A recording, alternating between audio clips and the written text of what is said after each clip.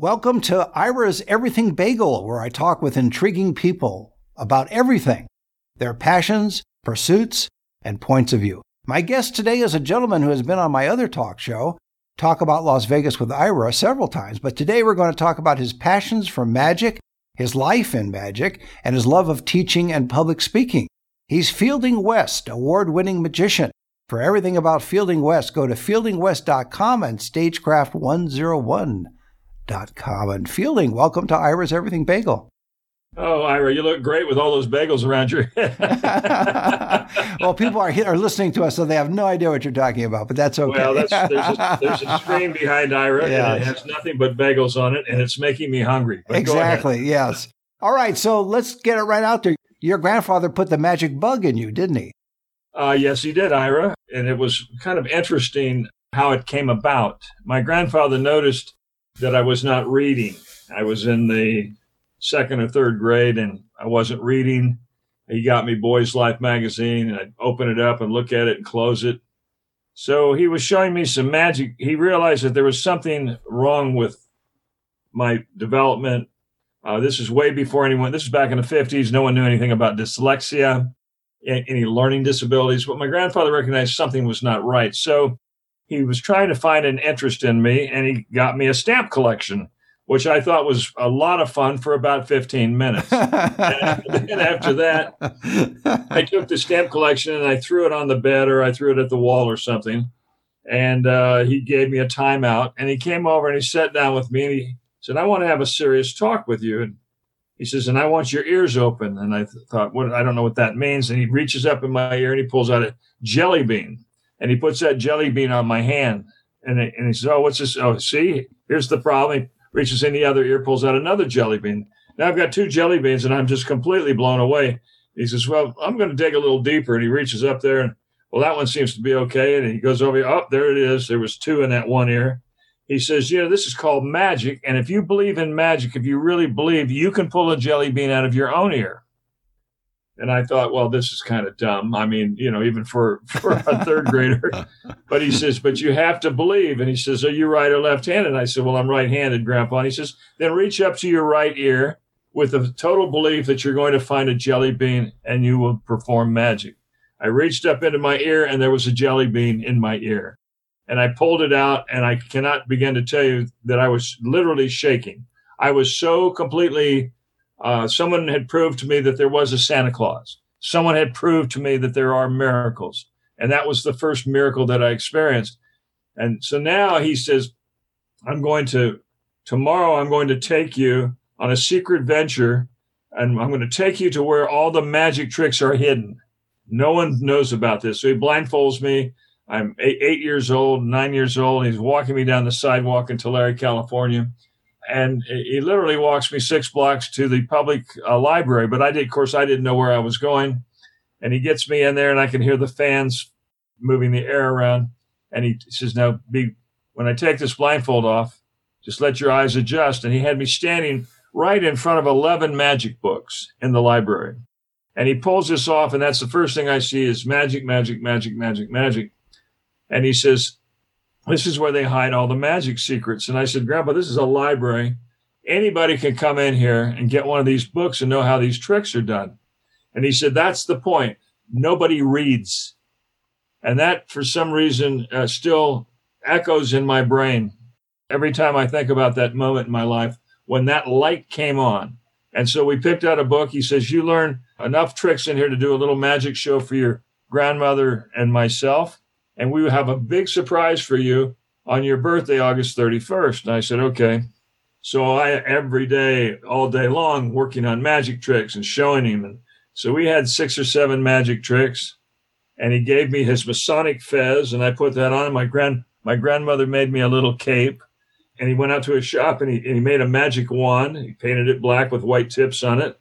And so here I was, being initiated as being a magician. And my grandmother had her camera out, and she's taking photos of this in the living room. And my little sister he said, "Well, you're going to be his assistant. So when he finishes a trick, you put it over here, then you hand him the next trick." And so my sister was my assistant. She was 5 years younger and just literally a baby.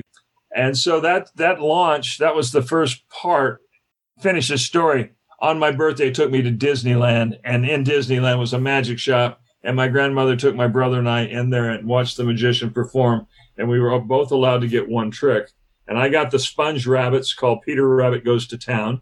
And that was the first sleight of hand that I learned, was how to palm those little sponge rabbits. And for young hands at that time, that was the perfect thing to get my mind straight and start learning the concept of misdirection. These are things that kids don't know anything about.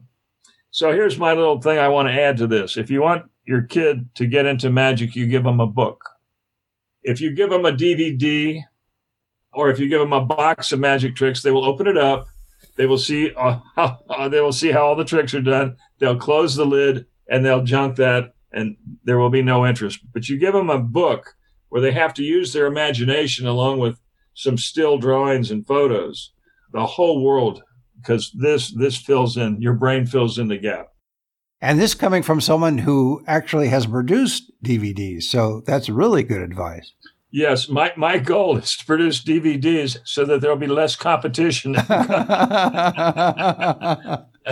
Although your DVDs cleverly look like a book, so that's how they do that. Yes, they do. Did you ever think that impact of your grandfather, because I talk about people with their passions and pursuits and points of view, your passion was ignited by your grandfather, and I'm sure you've had many times sat down with him and told him the impact he had on you. Well, unfortunately, he passed before I had an opportunity to do that. But he did see in the next few years, when I started off to college and I went to say goodbye to him the last time, he was laying up in bed. He had cancer of the prostate, which back in the 70s, there wasn't a whole lot they didn't have the techniques for that.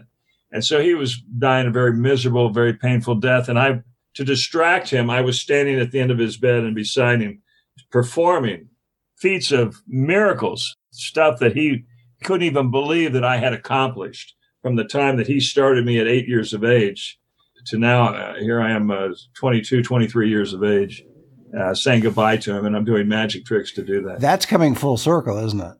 That is exactly the definition of full circle. Yeah. Did you think that you could make a career out of magic? No, that was the farthest thing from my mind. What happened was I got an undergraduate degree in Georgia at Valdosta State College in psychology. Then I worked in a psychiatric ward of the South Georgia Medical Center for a year and realized that was not going to work for me at all. Now I thought, well, I moved to Tallahassee, Florida, and some political people wanted me to go to work for them in a lobbying firm, but they wanted me to finish my degree. I think I was a couple of degrees, a couple of hours shy, and I had so many credits that I was pushing for a master's. So I'd gotten a scholarship at Florida A&M, and I went over there. And while I was going to school there, I was selling cars during the day, still not thinking that the magic was going to be the deal. And I went to school at night, sold cars during the day. I always had a brand new car I was driving, always had money, cash in my pocket. And my roommates at that time ran a place at Florida State called the Down Under, which was basically a nightclub. They had people like Dion DiMici. They had John Hartman. They had various singers, folk people that would come down and sing their songs. And they said, "You've got a car. We've got a magician coming in. And can you pick him up at the Tallahassee airport?" And I said, "Yeah, I just work down the street from there. I'll be happy to." I said, "What's his name?" And they said, "Steve Martin." And I said, "I've never heard of a Steve Martin." And he said, "Yeah, he's from Hollywood or someplace in California, but he's doing colleges. And they say that he's got a very funny magic act. And you pick him up and we'll get you into all of his shows." So I said, okay. So I pick him up, take him to his hotel. Then I go down. He didn't have a dressing room. It was in the back of a restaurant type area. And so I saw condiment boxes and I stacked them up and put a broom handle across the top and a tablecloth. And there it was. Steve had his own dressing room and he was amazed. He was very, very grateful to me. And I watched him do 2 shows back to back. And that was it for me. I said, the light came on again. The light came on. You know what? My magic is so far superior to this guy. but I'm going to have to learn how to be funny because he is hilarious. And so that was the struggle. And from that point on, I'd moved to Jacksonville, Florida. I wrote a Saturday morning kids show. I actually walked into a TV station and said, I want to put this on the air. And at that time, that particular station was a Post Newsweek station and a WJXT Channel 4, and they were looking for children's programming. So the timing could not have been any better, because all my friends say, you don't walk into TV stations and announce that you want airtime and that you want to be their next star, but I did. And so I was there for 2 years. Leonard Skennard had come down from the rock band, and he put a couple of his kids on my Saturday morning kids show. And then they thought it would be funny for me to open for them.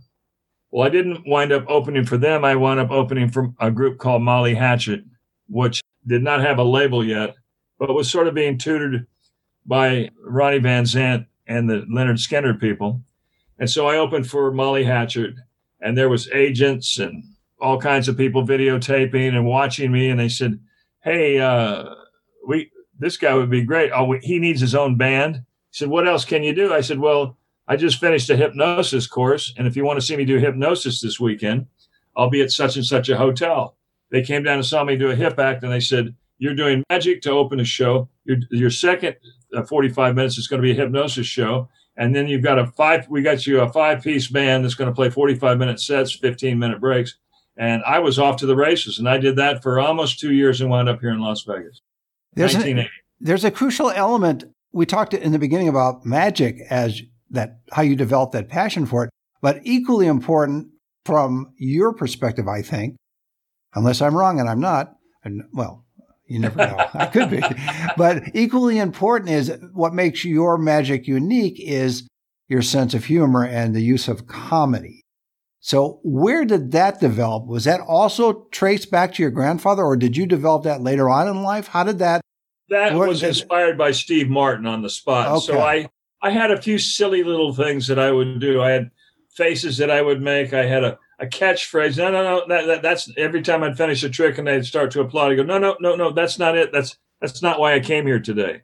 Then I would do another trick and no, that's not it. And so I had these little catchphrases, all very, very sophomoric, very new to the business kind of stuff.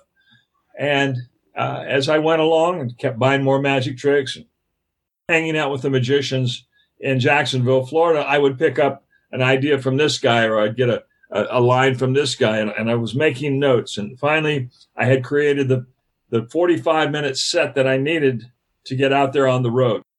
And I had actually done that show tons of times. And then they turned me loose on the road.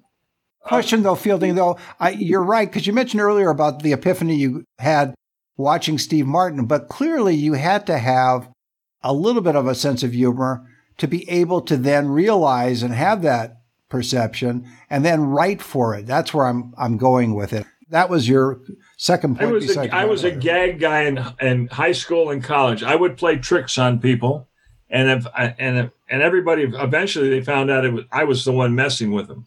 So some guys thought it was funny, some guys didn't. I got beat up a lot, but I had all kinds of little college thing. When I got to college, it was there was free run. So by the time I got to the 70s, the National Rifle Association, the NRA, put out a bumper sticker that was in Old English script that said, "I will give up my right to bear arms when they pry my cold dead fingers from the trigger." Well, I was working for a lobbying firm, and we had a printing division company. So I went to the printing guy, and I said, "How many black stick can you recreate this lettering?" And he said, "Oh, yeah, that's such and such. That's such and such a font." I said, "Okay, this is what I wanted to say. I will give up my right to masturbate when they pry my cold dead fingers from my little wee-wee." So they printed up about 200 or 300 of these, and I would go around Tallahassee with my buddies.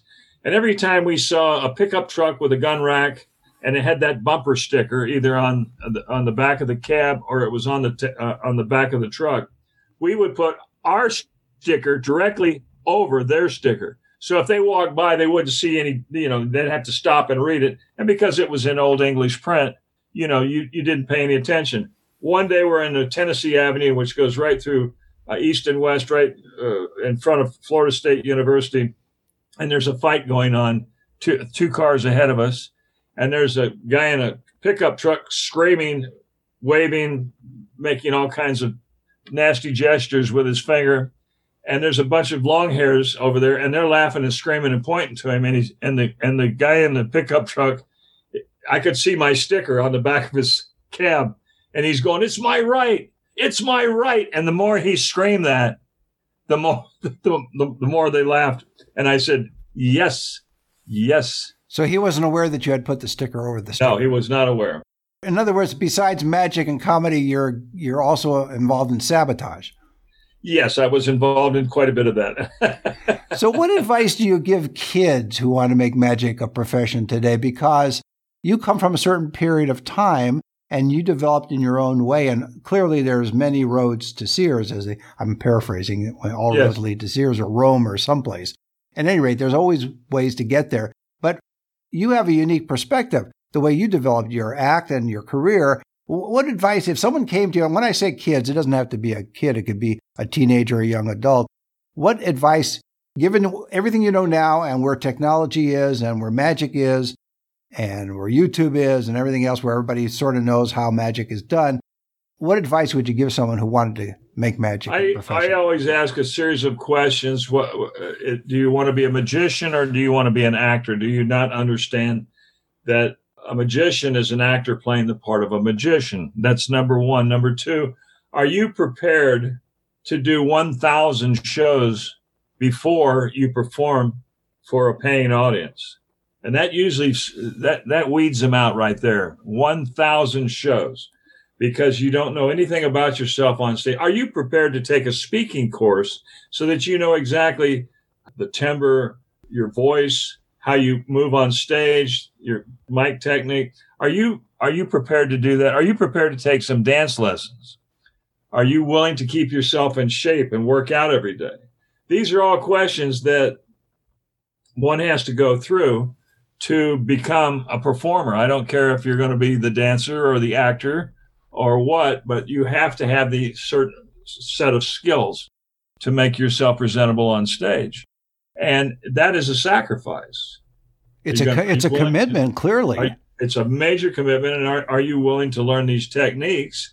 Because this is what you're going to dedicate the rest of your life doing. And when managers and booking agents and the whatnot see you, they can tell immediately that you have made this sacrifice. They're looking for people that are committed to the arts, period. And if you're not willing to make a commitment to the arts and you just think that you're going to do this as a passing whim, then go buy yourself a little magic set, get yourself a whoopee cushion, and hang around at the bar and be the life of the party, okay? I think that defines me, yes, along with the French drop.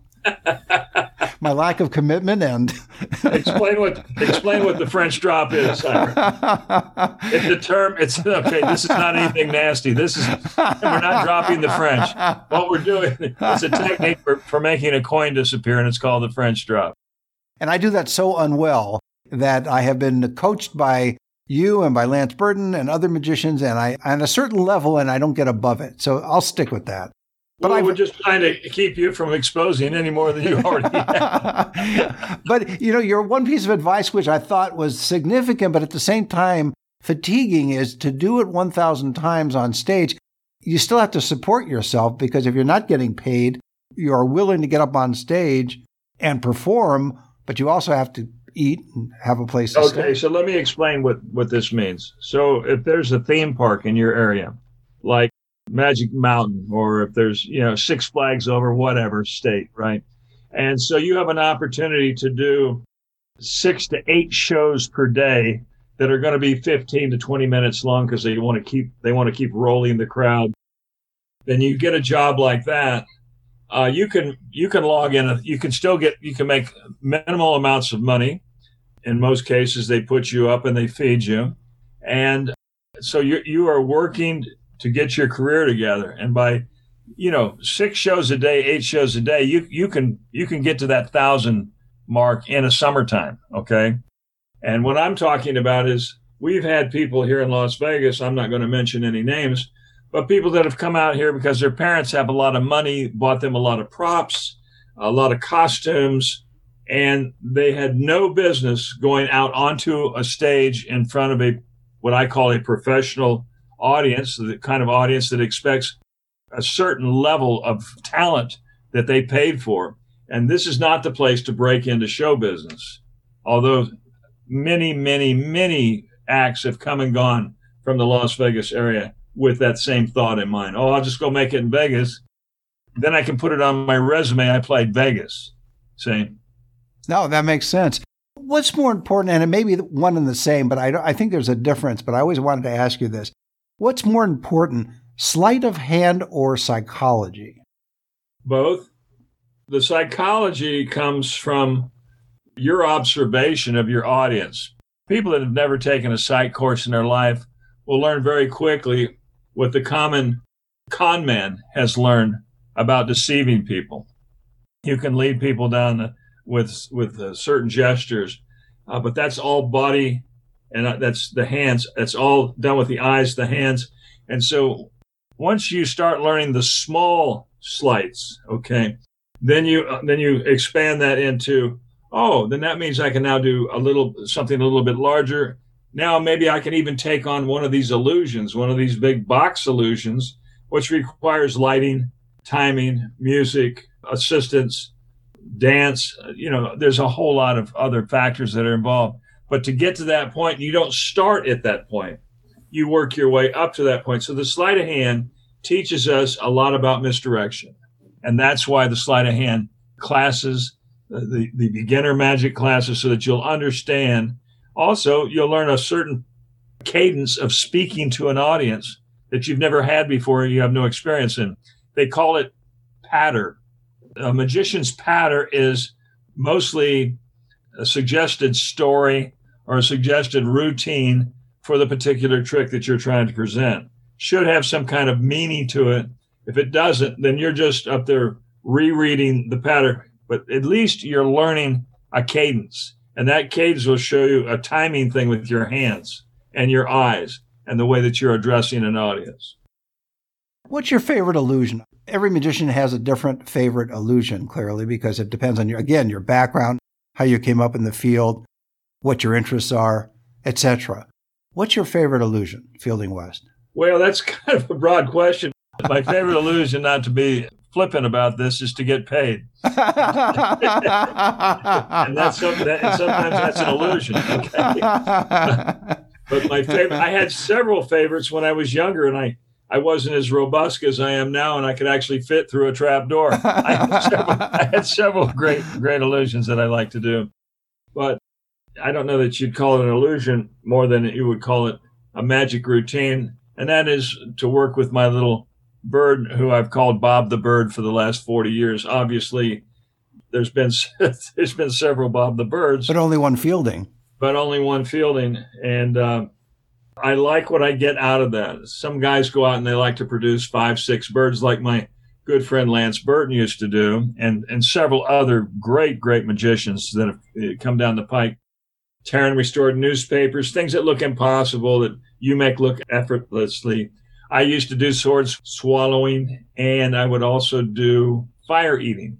But now I bought myself more expensive teeth, so I don't eat fire anymore. And I've gotten to be bigger that I don't want to stick anything down my throat at my age. So I'm saving that for the respirator.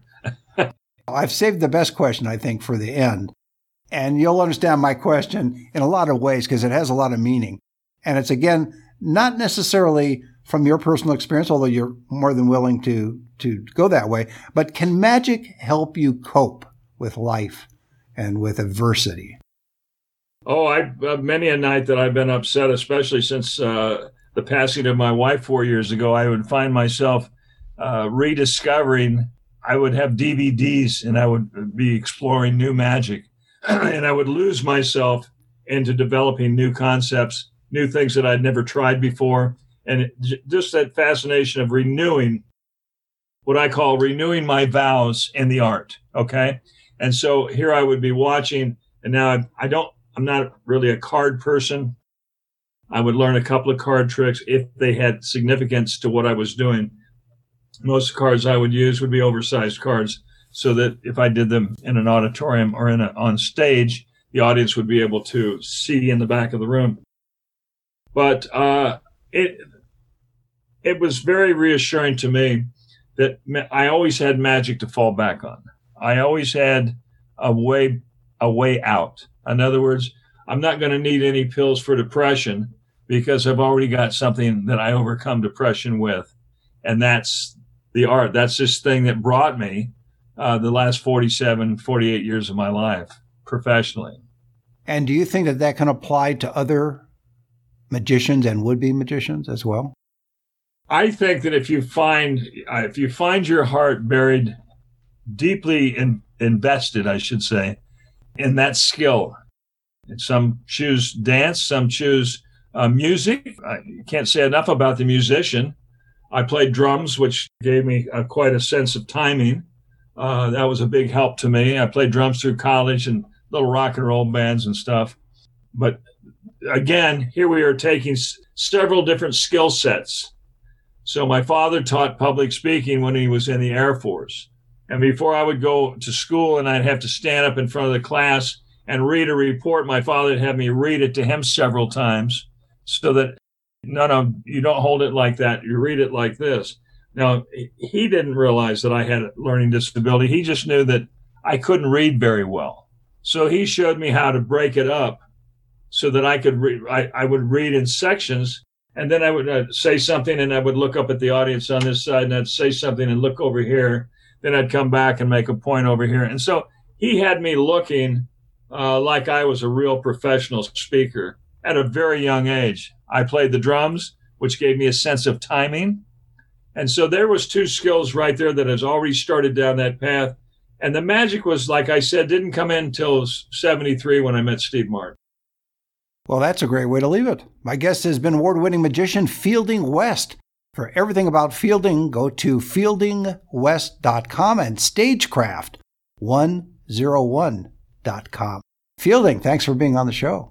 Ira, always a pleasure, and I'm going to go eat a bagel right now. Thank you. Okay, and join us every Thursday for a new schmear on Ira's Everything Bagel.